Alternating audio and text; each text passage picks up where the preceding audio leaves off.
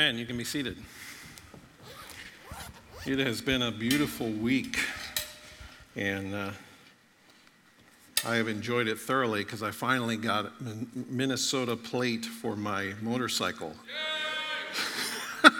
And I wrote it in this morning. You can see it out there. It's a blue Triumph. So just enjoying the weather on that. I want to talk a moment about baptism before I launch into this. We're doing baptisms, as Doug said, at our church picnic. If you've given your life to Christ and you have not demonstrated that publicly through baptism, I would strongly encourage you to sign up. If you don't remember being baptized, I strongly encourage you to sign up. I actually, as an infant, was christened in the Catholic Church. My father was a Catholic. But when I came to know Jesus and gave my life to him, I was baptized by immersion. And for me, that was like my new birthday. It was a day in which I just drew a line in the sand, and I said, I am forever yours. So if you have not done that, I strongly encourage you to sign up. It's out in the lobby. You can sign up to be baptized. All right, so this is our last message in the Breakthrough series. As I said, next week we'll be launching a new series on the book of Galatians called Galatians Free at Last. And today we're concluding this series with Breakthrough of Healing. I want to start out by showing you guys a video, a testimony from a lovely couple we have in our church. I'm sure many of you know, Brian and Joanne Heidemann. They have a cool story of how God brought a healing to Joanne, and I want you to take a look at that. Let's look. I'm Brian Heidemann, and this is my wife, lovely wife, Joanne. We've been coming to this church for 30 plus years. Yeah, I think so. Yeah. How long have you been married? And we've been married for 43 years. Come June 24th. How many kids do you have? And we've got 4 active adult children right now. And 5 grandkids. Can you share your story? Back in May 18th of 2020, actually let's go back a little further than that. We'll go back to January of 2017 when they diagnosed Joanne with cancer and found out she had congestive heart failure as well. And she got put on medication that did well for her for a number of years. But back in May of 18th of 2020, she got really sick, and I took her to the hospital. They suspected COVID and tested her for it twice in Fergus, rushed her to Fargo, where they also tested her for it, and I told them that she had pneumonia, because that's what it was. And I could tell by the way it sounded in her, because she'd had it before. And she was up there for a couple of days before I was able to go up and be with her. But they also found another infection on top of the pneumonia that she had, which was very bad and holding her down and keeping her from getting better. She was up there for What, 5 weeks? She was up there for 5 weeks, but she was there for about 2-3 weeks, and I was going up every day to be with her, and I'd pray most of my way up and pray most of my way back in the evenings. A lot of times there was a lot of tears. I don't think I've cried so much in my entire life as I did during that time she was in the hospital. Yeah. On her final week of being in the one Sanford hospital, her doctor, or the last doctor she had in that particular hospital, called me while I was on the way up to the hospital and said, you might want to hurry up and get up here because Joanne seems to be fading away. They had had her on dialysis because her kidneys had stopped working. Her liver wasn't functioning properly.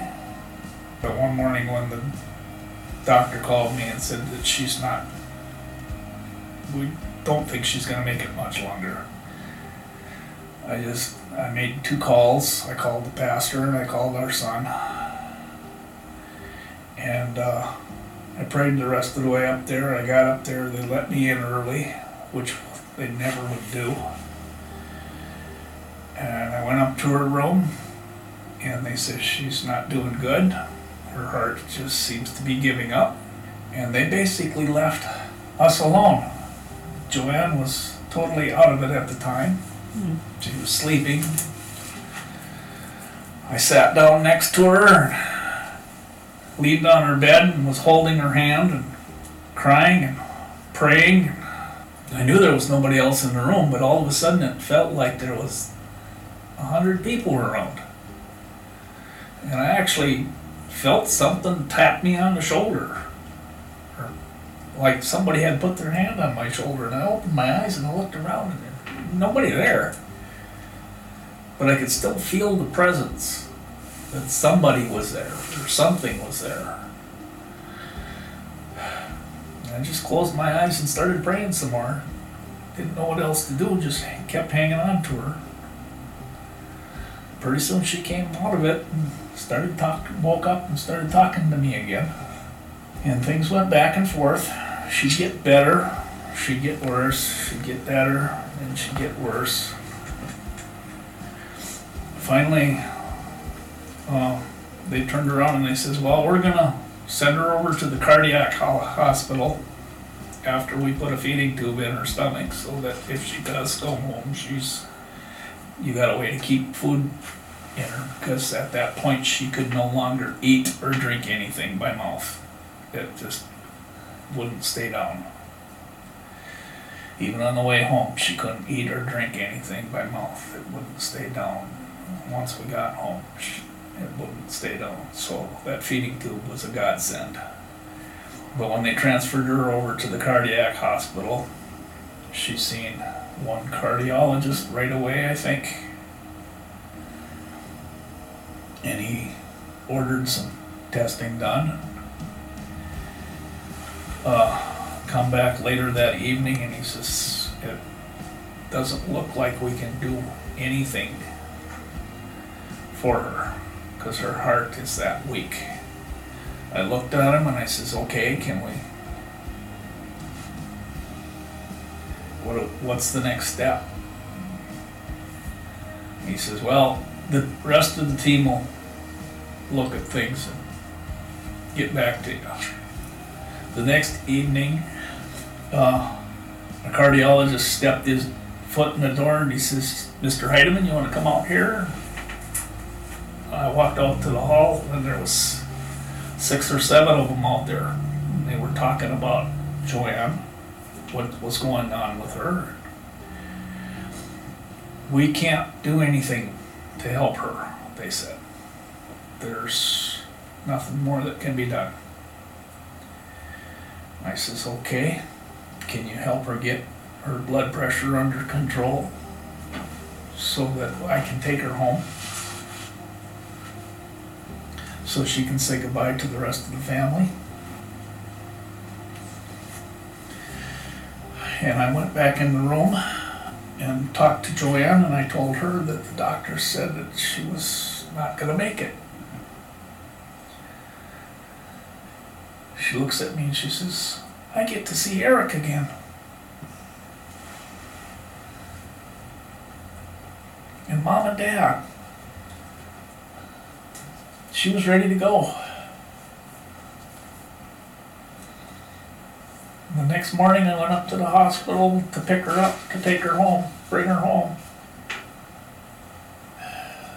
And I brought her home. in the family showed up at the house to say goodbye. They thought they were saying goodbye because they thought she was gone. But God and Joanne had a better plan. And she started getting better and better and better.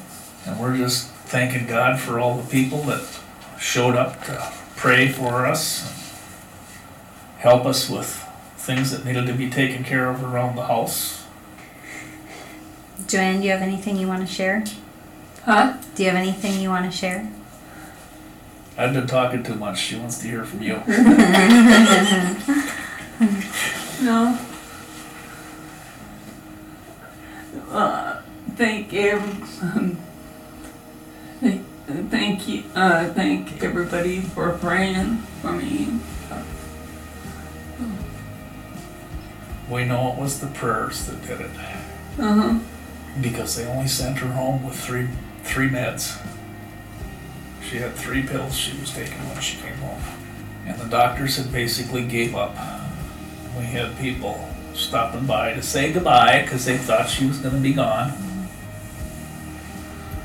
Yeah. And they prayed and prayed and prayed. And then Joanne turns around and turns the table.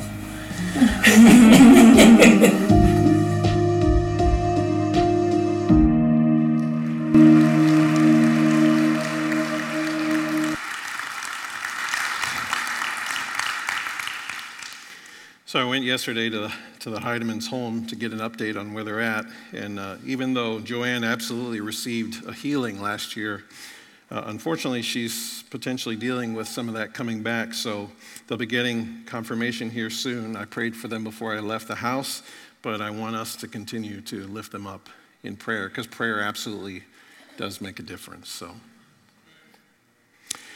we're talking about healing today.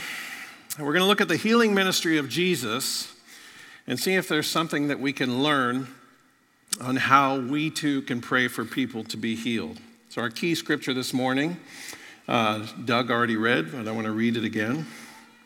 Jesus says in John 14:12, "Whoever believes in me will also do the works that I do, and greater works than these will he do, because I'm going to the Father." God still moves powerfully, and he still heals today.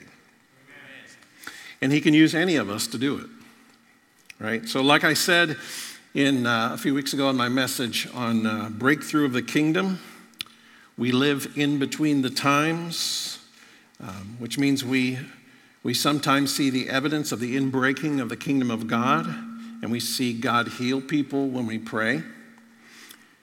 And unfortunately, there are other times when we pray and we don't see a healing. Certainly, if they come to faith in Christ, they will experience the ultimate healing at the resurrection. But sometimes we don't get to see that healing this side of heaven. But as followers of Jesus Christ, we are called to pray for people to be healed. So why? Why are we called to pray for healing? Why is this such a big deal? I think most of us would agree that we're trying to, as followers of Jesus Christ, we're trying to model our lives after the life of Jesus. We're trying to become more like Jesus, right? So nearly a fifth of the Gospels is devoted to Jesus' healing ministry. There are 41 distinct instances of healing recorded in the Gospels. So there's that. And there's the fact that Jesus said that whoever believes in him would do the same things, even greater things, because he is going to be with the Father. So why am I ending this series on a message on learning how to pray for people to be healed? It is because I envision a day coming when, if you attend Life Church, you would be filled with the Holy Spirit. You would be empowered to advance the kingdom of God wherever you find yourself. Okay? That's showing love and grace to people, but it's also ministering in the power and the presence of the Holy Spirit. Walking in your full authority as a Spirit-filled follower of Jesus and taking ground from the enemy. That includes praying for healing. It includes praying against the demonic. It includes taking back that from the enemy which he seeks to steal, kill, and destroy. I envision small groups meeting throughout the community, praying in the power and the presence of the Holy Spirit. People in their workplaces who are praying in the power and presence of the Holy Spirit. People in the marketplace who are praying in the power and the presence of the Holy Spirit. You run into someone at the store, right? You say, "How are you?" They happen to tell you, that it's not so good, and you pray for them right there on the spot, right? It doesn't have to be all weird. It doesn't have to be all charismania, right? You can be naturally supernatural and pray for them right there in the middle of Walmart. Okay? God still heals today.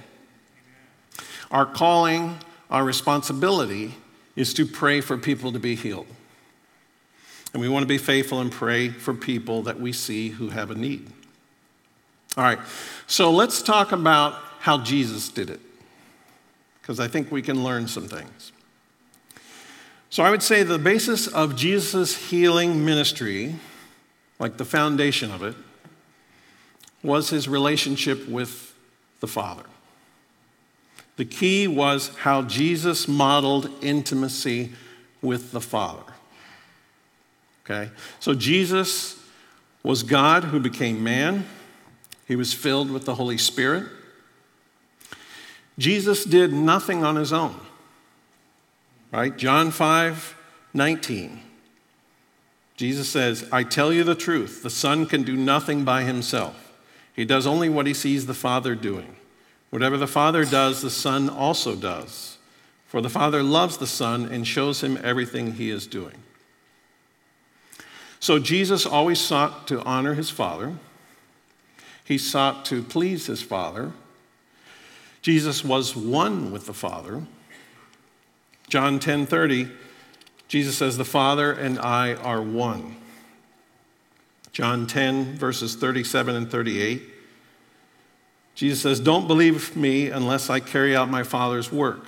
But if I do his work, believe in the evidence of the miraculous works I have done, even if you don't believe me. Then you will know and understand that the Father is in me and I am in the Father." So we too are called by Christ into a ministry of the miraculous, flowing out of intimacy with him. John 14:10 through 12 says, "Don't you believe that I am in the Father and the Father is in me? The words I speak are not my own, but my Father who lives in me does his work through me. Just believe that I am in the Father and the Father is in me. Or at least believe because of the work you have seen me do. I tell you the truth. Anyone who believes in me will do the same works I have done and even greater works because I'm going to be with the Father." Intimacy with the Father. Okay? So what else can we learn from Jesus' healing ministry? First, even Jesus was dependent on the Holy Spirit. Okay? Jesus began healing after his baptism and after his anointing by the Holy Spirit. I've always found that fascinating. Even Jesus was dependent on the Holy Spirit. Second, here's something we can learn. Jesus seemed to have healed at all times, but he flowed with the Holy Spirit, right? As he flowed with the Holy Spirit, he was aware of times when the Spirit was especially ready to move in power, right? Being sensitive to the Holy Spirit. So this is Luke 5, verse 17. It says, "One day while Jesus was teaching, some Pharisees and teachers of religious law were sitting nearby. It seemed that these men showed up from every village in all Galilee and Judea, as well as from Jerusalem. And the Lord's healing power was strongly with Jesus." I find it fascinating that even Jesus was sensitive to and dependent on the Holy Spirit. Okay, another thing we can learn from the healing ministry of Jesus is that he always moved in mercy and compassion. Matthew 9:36 says, when he saw the crowds, he had compassion on them because they were confused and helpless, like sheep without a shepherd. Jesus repeatedly demonstrated a tremendous compassion for the sick. Jesus also grieved at people's resistance to his compassion for the sick, right? That made him mad, made him sad. He had a willingness to heal whoever came to him with any kind of affliction, whether it was physical or emotional or mental or even demonic. Another thing we can learn is that it seems as if faith was a factor in Jesus' praying for healing. There were a lot of times when Jesus was moved by great faith. He even seemed more able to heal in the presence of great faith. So in Matthew 9, verses 28 through 31, it says, they went right into the house where he was staying, and Jesus asked them, do you believe I can make you see? Yes, Lord, they told him, we do. Then he touched their eyes and said, because of your faith, it will happen. And their eyes were opened and they could see. Jesus sternly warned them, don't tell anyone about this, but instead they went out and spread his fame all over the region. I find this fascinating. Jesus also appeared to be limited by a lack of faith, unbelief. We see this in Mark 6, verses 1 through 6. It says, Jesus left that part of the country and returned with his disciples to Nazareth, his hometown. The next Sabbath he began teaching in the synagogue, and many who heard him were amazed. They asked, where did he get all this wisdom and the power to perform such miracles? Then they scoffed. He's just a carpenter, the son of Mary and the brother of James, Joseph, Judas, and Simon. And his sisters live right here among us. They were deeply offended and refused to believe in him. Then Jesus told them, a prophet is honored everywhere except in his own hometown and among his relatives and his own family. And because of their unbelief, he couldn't do any miracles among them except to place his hands on a few sick people and heal them. And he was amazed at their unbelief. Fascinating.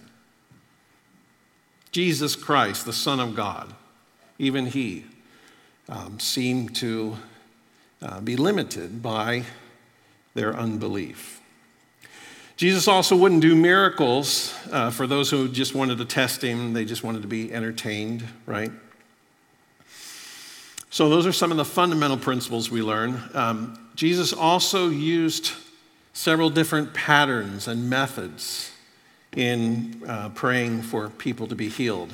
Sometimes he touched the sick person. Sometimes he commanded the sickness. In one case, he used spit and mud, right? Remember that story? I always think that's funny. That's not a part of most healing ministries. You don't see people grabbing a pile of dirt, spitting on it, and put it on somebody's face, Sometimes he required an act of faith. So Luke 6:10, he looked around at them one by one and then said to the man, hold out your hand. So the man held out his hand and it was restored. Sometimes Jesus healed in public, like he often healed in public, but sometimes he healed in private, right? He healed both Jairus' daughter and the blind man from Bethany in private. Here's another interesting fact, right? Jesus Christ, the Son of God, he didn't hesitate to ask questions before he prayed for people to be healed, right? Sometimes we're kind of afraid to ask for more details before we pray. Jesus himself would ask questions, right? Sometimes he knew and sometimes he didn't. Before he healed the two blind men outside of Jericho, he said, what do you want me to do for you? The woman with the issue of blood who was healed when she touched his robe, he said, who touched my robe? The child with an evil spirit, Jesus asked the boy's father, how long has this been happening? And then the dad says, since he was a little boy, the spirit often throws him into the fire or into water trying to kill him. Blind Bartimaeus, Jesus asked him, what do you want me to do for you? And then Bartimaeus says, Rabbi, I want to see. And then Jesus says, go, for your faith has healed you. He didn't necessarily equate sin with sickness, right? That was the prevailing thought at the time. If you were sick, you must have done something wrong. He didn't necessarily equate those two things. Sometimes he referred to the connection. Sometimes the sole purpose was to glorify God, right, through the healing. There was the man born blind. There was the pool of Bethesda healing. Neither of those was because of that person's sickness or their sin. Sometimes Jesus prayed more than once for people to be healed. I find that absolutely fascinating. Again, this is Jesus Christ, the Son of God, and even he sometimes prayed several times for people to be healed. In some cases, he indicated that some afflictions wouldn't leave immediately, but longer prayer and fasting would be required. There's the blind man of Bethesda. There's the epileptic boy. Both of those examples of repeated praying. Also, here's a big thing. Jesus didn't go around doing all the healing himself. He modeled what he wanted the disciples to learn about the healing ministry. He helped them in ministering to the sick, and then he sent them off to do it on their own, right? Sometimes they got it right. Sometimes they messed up.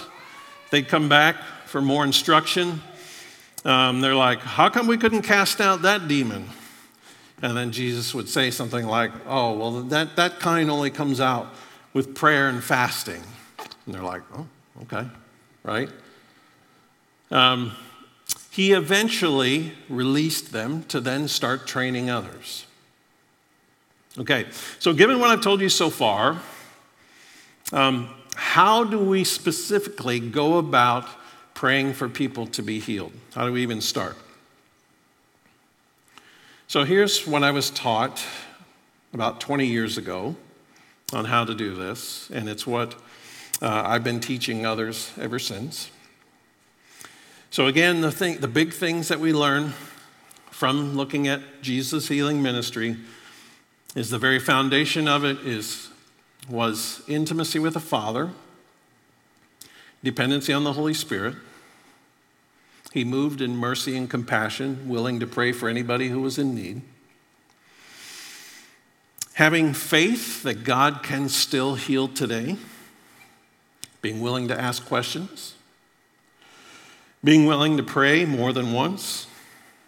All of those are things we learn from how Jesus prayed for people to be healed. So in terms of the nuts and bolts, I want to just sort of give you a framework, sort of like 5 steps you can follow when you are praying for people to be healed. This isn't like a magic formula or anything, but just a simple way to be sensitive to the Holy Spirit and pray for people to be healed. Okay, so number 1, and these are in your notes in the bulletin there. Number 1, how can I pray for you? You might call this the interview. How can I pray for you? Okay, where does it hurt? That kind of thing. So as you ask this question, it's almost like you have 2 antennae up, right? One in the natural, one in the supernatural, right? You're listening to what they say, but you're also saying, Holy Spirit, what do you want to show me? Okay? And he may give you some insight. He may give you a word of knowledge. He may give you a word of wisdom. He might give you a scripture, that might bring some illumination to it, some direction on how to pray. Now, this isn't a medical interview, right? Or anything like that. You don't need to know the whole back history. You don't need to know all the details. Even if you are a medical professional, they're coming to you to ask for prayer, not advice. Okay? One of my key leaders in leading a class and ministry and teaching this stuff, good friend of mine, she was a nurse practitioner. very easily could slip into dispensing advice, but she taught herself, and taught the teams of people. People do not come for advice, they're coming for prayer, okay? And don't pray in the form of advice. Lord, just let them remember to take their meds, right? I've seen that. Don't do that, okay? They came for prayer, not advice. Okay, so number one was, how can I pray for you? It's sort of like the interview. Number two, like step two, is what caused this? It's sort of like the diagnostic decision. Like what is the source of this? It could be caused by natural factors from living in a fallen world. It could be the result of sin, right? Like being with someone outside of marriage can have a whole host of consequences, right? Sometimes the cause can be emotional, like unforgiveness. Sometimes these emotional things can manifest themselves in the physical realm. Like, for instance, we prayed for a lady one time who was all hunched over. And after we led her to forgive someone that she hadn't forgiven in decades, she literally stood straight up. Sometimes it can be family traits, poor heart, diabetes, that kind of thing. Sometimes it can be spiritual factors, like something demonic. The demonic, too, can manifest itself in the physical realm, like in terms of fear and anxiety and physical ailments and such.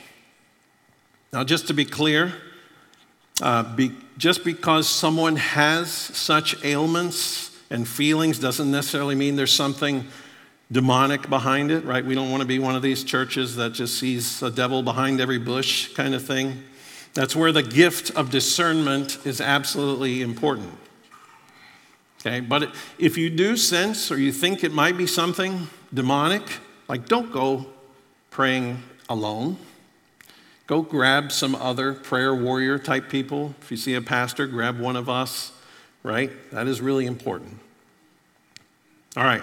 So number one is, how can I pray for you? It's the interview. Number two is, what caused this? It's the diagnostic decision. Number three is, decide how you will pray and then pray. It's like the prayer selection, okay? So sometimes we pray a prayer directly to God for that person. This is called intercessory prayer, right? I'm going to stand in the gap and pray to God for this person. Intercessory prayer. We might ask for more of the Holy Spirit's presence. We might ask for the Holy Spirit to heal this person. We might pray blessings and protection over this person. Sometimes the prayer we pray, though, is from God, like a commandment or a pronouncement of faith. Like, in the name of Jesus, I speak to the cancer and the infirmity that is in your precious daughter's body, be gone. Or maybe it's a rebuke to the demonic. Like, in the name of Jesus, I bind and cast you out, Satan. I send you where Jesus sends you, never to return. You see why I held off on this message till the end? You have to kind of like get to know me a little bit.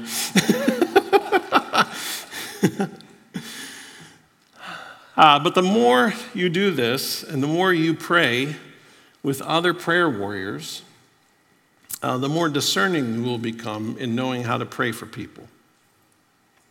It sort of reminds me of when I was in college studying voice, right? Those of you who are new, before I was in ministry, I was an opera singer. So all my education was in that. So we would have a studio class every week. You had your private lesson, but then you'd have studio class. And in studio class, like, everybody would take a turn singing, and then everybody else would give encouragement or constructive feedback, that kind of thing. And that's how we learned, and that's how we grew. Same thing in my experience being on a preaching team. So in my last church, we had actually a preaching team, and each week we would meet and try to help each one another grow and learn, right? So prayer is like that. We learn by doing, and we help one another. We learn from one another. We try, we make mistakes, we learn from it, we keep growing and doing. You cannot learn prayer outside of practice. Okay? Number 4 is how are you doing? How are you doing? So as we're praying, we are praying for their healing, and we are looking for possible indicators of the Spirit's presence, like Spirit being at work. The only effect that we are looking for is healing.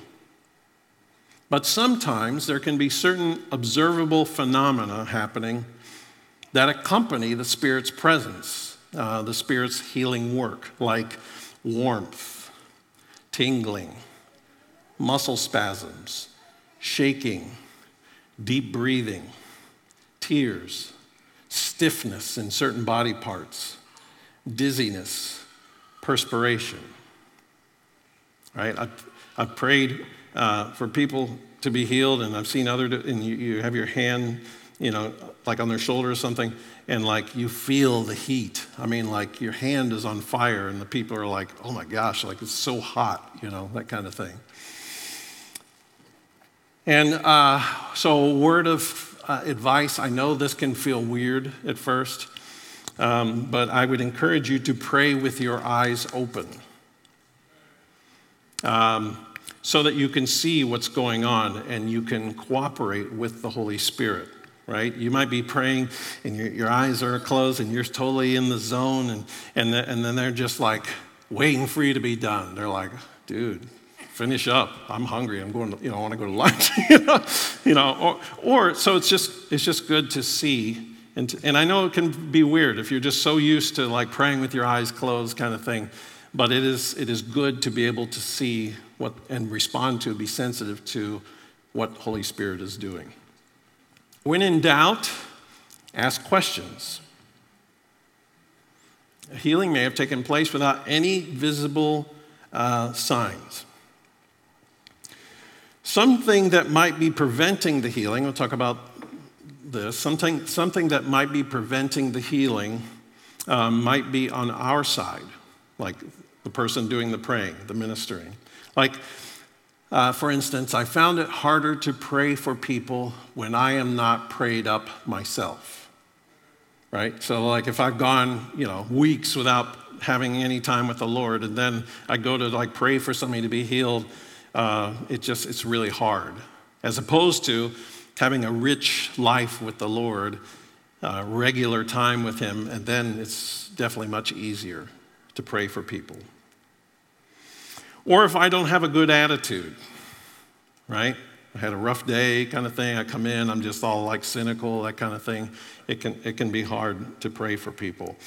Or if I have an unrepentant sin in my life. So I'm not getting into like the whole legalism thing, but sometimes Holy Spirit will show us, hey, that thing, you need to stop doing that. And then when we remove that flow is definitely much, much easier. Or maybe there's somebody I need to forgive. It's really hard to minister to people in prayer when you are holding on to this thing, this anger, this unforgiveness in your heart. Better to be clean before the Lord. He can use us much more easily. There may be problems on the receiver's end that may be blocking the healing.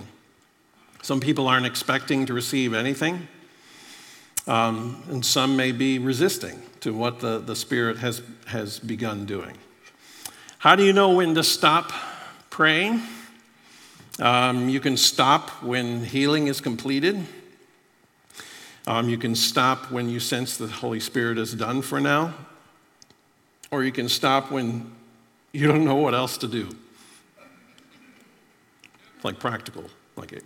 Amen. All right, so that was step 4. Step 5, I would call next steps. Next steps, okay? If something happened, gently explain to them what happened.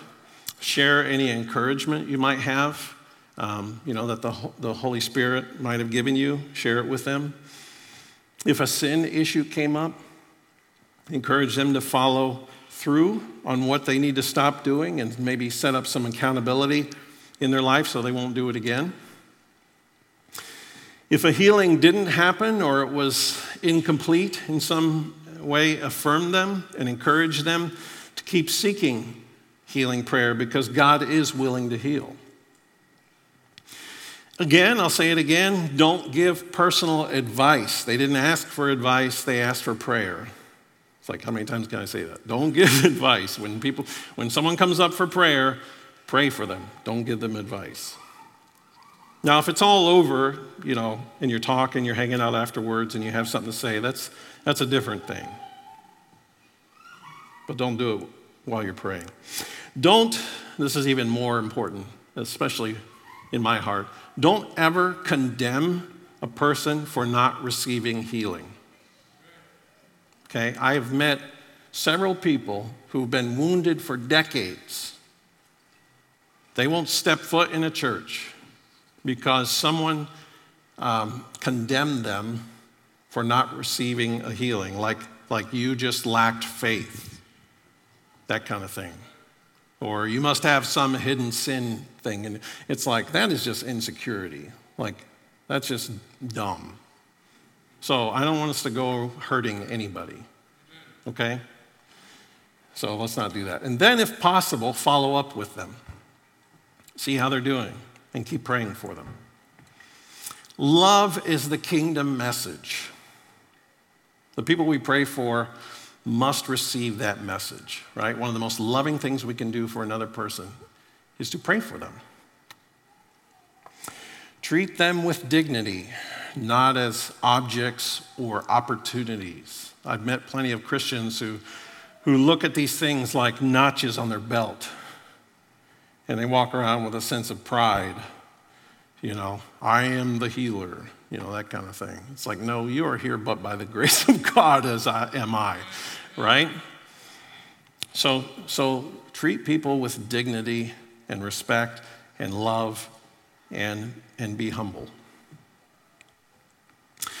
Emotions, from my perspective, need to be genuine, no hype. Again, you've heard me say this in the message on worship. It's the same thing when we're praying for people. We just want to be genuine, real. Don't try to muster something up. Don't try to hype something up or manipulate, genuineness. Tell it like it is. Don't pretend something's happening when it isn't, and don't minimize it when it is. Okay, so what about medicine? Medicine is a part of God's healing ministry. God definitely uses doctors and medicine to heal. If you think you are healed, go get it confirmed by a doctor. That is a way cool testimony when your doctor confirms your healing. Like he's looking on the x-ray and he's like, there was a tumor there, but now it's not anymore. It's like that's a cool story, all right? Body ministry, like in terms of the body of Christ. So this is team ball, okay? So if at all possible, pray as part of a team. We, the body of Christ, have all the gifts, not I have all the gifts. So the gifts of the Spirit are the power tools of kingdom ministry, and we want to learn to flow in them, right? At first you may feel like a complete newbie, like this is all new to you. As I did 20 years ago when I first saw this stuff. I mean, I told you all, like I thought this stuff was like cult stuff. And then, first time God used me in praying for somebody to be healed, I was pretty sure, that person wasn't faking it. And I knew I wasn't faking it. And so, it was like my head I had a paradigm shift. I'm like, wow, this stuff is real. And it's just ironic that I went from the skeptic in the back of the room like this when I first heard this kind of teaching. And I'm like, yeah, whatever. Like, I've seen all those people on TV. They've got these people, they throw them down, and they got catchers and all, I've been teaching people how to do this stuff now for, a long time. And what I love is seeing people who had no framework for it be used by the Holy Spirit. And then it's like, that just jazzes me. It's like, it's why it fuels me to keep doing what I'm doing. Remember my teaching on the situational gifts? The Holy Spirit can give any gift at any time to any person for whatever purpose he sees fit. Okay, so just because you've never experienced any of this before doesn't mean you never will. Sometimes when the gifts come, it can get a little messy. Just giving you a heads up. Doesn't always, but sometimes it can. We were doing this one time. I was in a setting where we were teaching people how to do this, and this gal, it was her first time being exposed to this stuff. She was a little hesitant at first, and then we prayed for her to be filled with the Spirit, and I think we prayed for healing of some issue.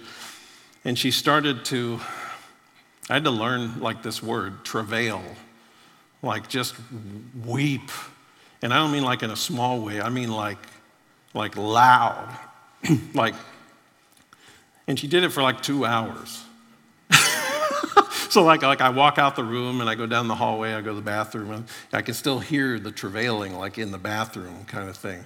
And then, now that lady is just on fire for ministry, for the kingdom.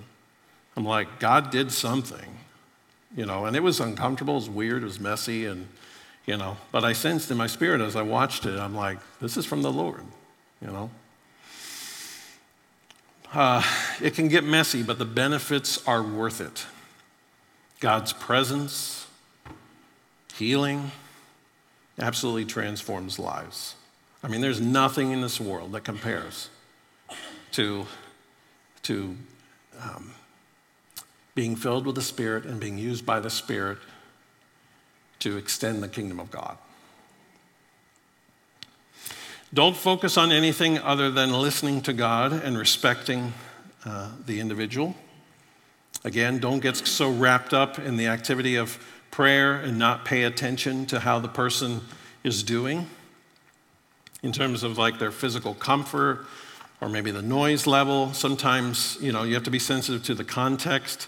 If something starts happening, it's often wise to have a few people and take them off into a room to sort of preserve their dignity. I've seen settings where Holy Spirit falls on somebody and they're just really going, it's like he's working on them, but it was in a big setting like this. And yes, God did an amazing work there, but then you never saw them again because they were so embarrassed because everybody just saw something that really embarrassed them. So we'll often kind of escort them, off kind of thing and pray. Now, the perfect place to do this kind of prayer, this kind of ministry, is a small group. It's one of the reasons I love small groups. Because we can practice doing this kind of Holy Spirit ministry with each other in small groups. Often prayer in the first few weeks of a small group meeting we'll begin with just taking prayer requests. Most of you are familiar with that kind of deal. But within a few weeks, we want to move towards doing this kind of prayer in small group. So I want to show you what that looks like so you can kind of see it. I'm not going to ask for volunteers or anything, but I'm going to take this seat here. I asked Douglas to move it up in front so I wouldn't have to go too far. And when we're doing this kind of prayer,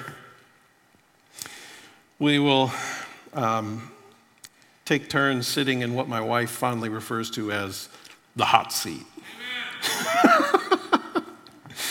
Right? So you'll get a sense of this. In your small group, you're someone comes in and you see it all over them. You're like, ooh, you've had a rough week, haven't you? And they're like, yeah. And it's like, it's in those moments that a good leader, a leader who is sensitive to the Holy Spirit, ditches the agenda for the evening and says, would you mind if we pray for you right now?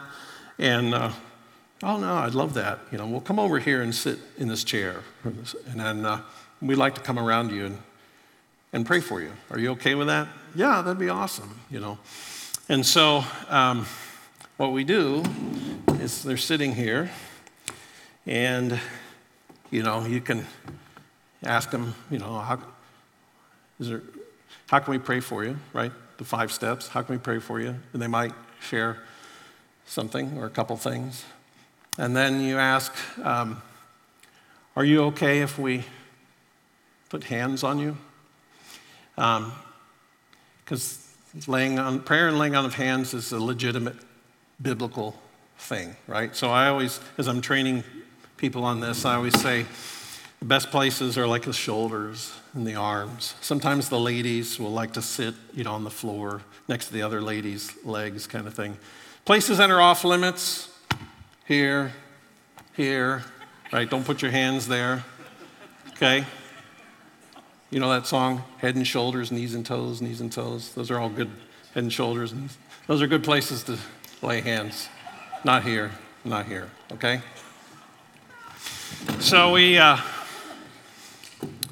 how can we pray for you? We don't need you to tell the whole story, go into all the details. So we always encourage the person sitting there, if you would, close your eyes. It's kind of weird. I've prayed for people like this, and they don't close their eyes. And like you're praying for them, and they're like, I'm like, dude, close your eyes. I'm like, I can't. So we start praying, and let's see, I'll make sure. Oh yeah. So the person being prayed for, we encourage you, just as a physical expression that you're ready to receive whatever God has for you, would you just put your hands out like this? It's like, okay. And so they're sitting, like when you get prayer like this, all you do is just, you do this, okay? Now, the people who are around this person, what you don't want to do is go in a circle and pray, okay? That's not what we're trying to do. One person might pray specifically for the very thing they asked for. Then there might be a few minutes of silence where we're just trying to hear from the Lord. And then someone else might pray something. And then there might be some more silence. And then someone might go, I'm getting a word, I'm getting a picture. Does this mean anything to you? And then they'll share something, and they'll, oh, yeah, I think that does. Well, let me pray about that. Or they might go, no, that doesn't mean anything to me. And then I might say, well, maybe it was just the pizza I had last night. That's okay. And so we pray, and not everybody has to pray out loud. And again, it's like, how do you know when to stop praying? It's those things I told you. This is one of the most loving things we can do for another person, like to pray blessings over them, to pray protection over them and their family, like to pray for them to be filled again with the Holy Spirit, to pray for them to experience God's love in a deeper, more intimate, more tangible way. There's so many things we can pray for a person, right?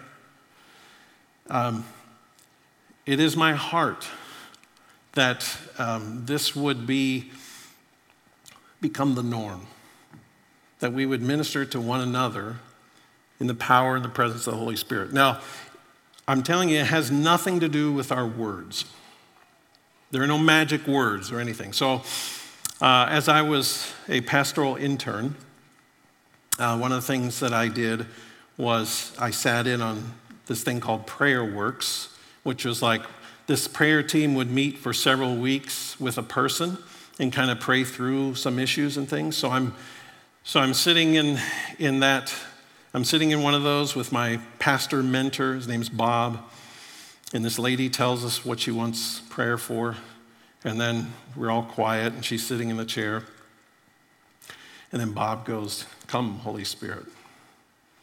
That's all he prays, "Come, Holy Spirit." And then we sit there. And we sit there. And I don't know, 10 minutes went by. And I'm starting to get antsy. I'm about to say something. And then he goes. And so we waited about another 5 minutes. It's like 15 minutes of silence. And all of a sudden, she just breaks loose, not just crying, but snot going everywhere. It was and all that Bob said was "More, Lord, more, Lord." I'm like, what? We didn't say anything. It had nothing to do with man's power. It was just inviting the Holy Spirit to minister to his precious daughter. And then we just got out of the way. That changed my perspective on prayer is not saying the magic words. Prayer is living in dependence on him and trusting that he cares more about this person than I ever could. And so I just want to be sensitive to that and help facilitate that. So I'll be satisfied when that stuff's happening all around the church, all throughout the community, and there is a fire of the Holy Spirit just rippling out from this church. Okay?